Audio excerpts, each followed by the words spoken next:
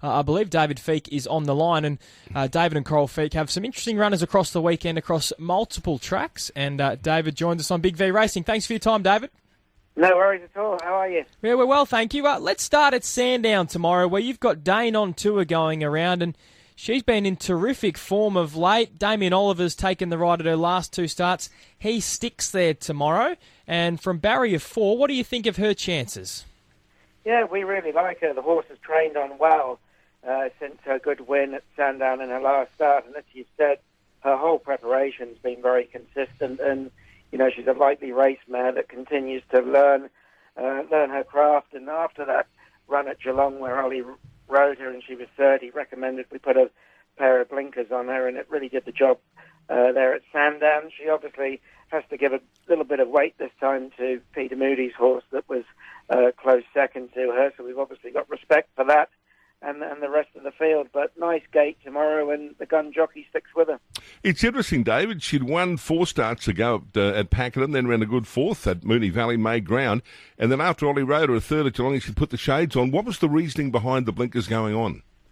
Yeah, well, I think we ran her at Moonee Valley, and something actually Brett Preble said to us that day over the mile, that she just looked, she was obviously drawn awkward, but she had a good look at the grandstand there with all the lights and things, and it was something Preble had mentioned to us, and probably a little bit of an error on our part. We dropped her back to just 100 metres, but dropped her back to 15 at Geelong. She looked well placed in a Class 1 on paper. The winner was very good that day, but again, Ollie came in and said, just when I went for her, she's just sort of a bit green, a bit raw, a set of shades would work. And they did the job at Sandown last start. So just to sort of get her to focus, really. She's only had 7 races and a pretty good record, two wins and a couple of minor placings. So she's hopefully going to continue to improve with racing and some age. Yeah, that's the thing, isn't it? She's had the 7 starts, but 6 of those have come as a 4-year-old, so she took a little bit of time to get to the racetrack. Do you expect in her next preparation for her to even continue to improve more? Yeah, I think so. You do expect it, particularly with her breed and the way that we've been patient to allow her to develop physically and probably more so mentally. So you would hope that once she's had a spell, she comes back better again. So we'll see how she runs tomorrow. She enjoys top of the ground. She's probably a horse that we would probably choose not to have racing during the winter. Obviously, the weather these days is so unpredictable, but I think fast ground suits her. So we'll keep her going for the time being while she continues to race well, and then she can have a big break. And, you know, who knows, there might be a little mare's race for her in the spring next carnival. So you'd like her to just be half as good as her dad, Rebel Dane. What a lovely, honest horse he was, David. Yeah, exactly. And obviously since he's sired that Slipper winner, he's become all the rage, more so from the breeding perspective. But I've actually got another Rebel Dane filly in the yard, and that's very similar to Dane on tour. She was 3rd on debut in a Cranbourne maiden and was a bit disappointing in her second start. She's gone for a spell, but I'd expect her to develop, and both physically are very similar types. The other runner you've got tomorrow goes around at Werribee. You've got Handful there from barrier 15. What are your thoughts there in race 5? And my thoughts are, poor Handful, he can never draw a gate, this horse, and he's the type of horse, if we're honest, he's probably, gets his head in front when we least expect it. But he's actually had quite a consistent preparation since we got him back on grass and he won a 58 at Bowie. I actually thought he ran well at Moonee Valley in the 3,000. Tricky gate, had to do make up a lot of ground late, which he did. 2,658 at Werribee. He should be a sneaky each-way chance, if nothing else.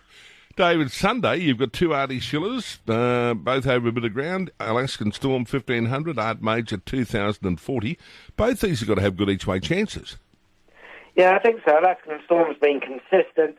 We were really hoping and expected her to get the job done in her last start at Mornington, but it was a very strangely run race, and she got pocketed on the fence and consequently just raced a little bit. And when we got some racing room, she just got caught flat-footed. But I think she only got beaten at length, and her 2 previous starts for our stable have been very good. So drawn a bit awkward in 9. It looks like she might be able to. We'll leave it to Jamie Mott. But she might be able to just find the front, and hopefully she can stay there. I noticed you had Belciel entered at Canterbury, and you scratched, and just looking through gear changes, you've obviously had a battle with her feet. Yeah, we have. She's we've always had a few issues with her feet that need good management, and we put some glue-on shoes on her for her last start at Moonee Valley, where she sort of had a luckless run and ran well, but one of them came off in the pre-parade ring. Unfortunately, they were able to actually nail the shoe back on, but she went around with one glue on, one nail on, and that's what can be the downside of the glue-on shoes, that if they come off race day, they present a bit of a headache whether you should run at all. So we've opted to put the nail-on shoes back on. She's sound. Thought she was really well placed at Canterbury, but drew a bit awkwardly, and it was a race that was very light on nominations.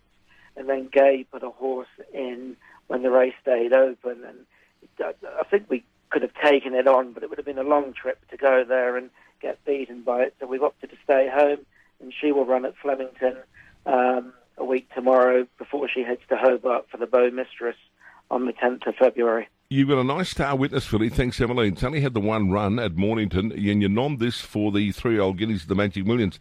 Will you head there or stay here? No, she ran well on debut at Mornington. Very green horse.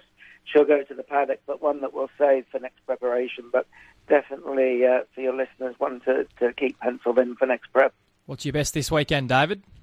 Yeah, that's a good question actually, because you sort of got 4 each way chances, but Dane on Tour is the class horse out of them. All right, we'll back her each way there tomorrow. Luck. How many horses you got in work at the moment? We keep 20 in work at one time. Yep. I tell you what, your form guy reads all right, David. You've worked with some decent trainers around the world. Yeah, I have. I've been very lucky. I've had a good education around the world with some great trainers, and Coral and I are thrilled to be training in our own right in Australia. We've got 2 teenage children who love the lifestyle down here at Mornington, so we're very lucky. Now, I saw that Coral actually rode at Aintree in a hunter's chase, I think it was. Did she go over the big jumps that they all go over, or were they lower? No, she went over the big jump. Oh, my God. So the Fox Hunters is basically the Grand National for amateur riders. So she's been over beaches and the chair and all the jumps there. And I think for a couple of furlongs she was in front. So she got a clear round, and it was a big thrill for her. I reckon it'd be a big thrill just to get over one. Yeah, she absolutely loved it. I think it was more nerve-wracking for me watching it. But it was good. She was a successful amateur jumps rider in the UK and rides the majority of our track work with another lad of ours who's over from the UK. I bet you were walking the box the night before Aintree. You'd be a bit toey. Yeah, we were a bit anxious because obviously it's a huge privilege to get that opportunity, and just a bit nervous that it would all go to plan and get over those big jumps, but a great opportunity for her. I went there the year Seagram won the Grand National. It was one of the coldest days of my life up there at Aintree. Yeah, God. It's probably not the nicest part of the world, but obviously a great racetrack with some very historic jumps racing. And the pre-race entertainment they have, we were down past the winning post, and they had 2 sumo wrestlers out there. And these blokes they just had the jock straps on. I thought you wouldn't need them, it was that cold. I've never heard men grunt like it in my life. I thought, these blokes have got to be freezing. They probably had a few drinks in them to keep them warm. Bit of sake on board, I reckon, before they got out. Absolutely. Good luck on the weekend, David. No problem at all. Thank you very much.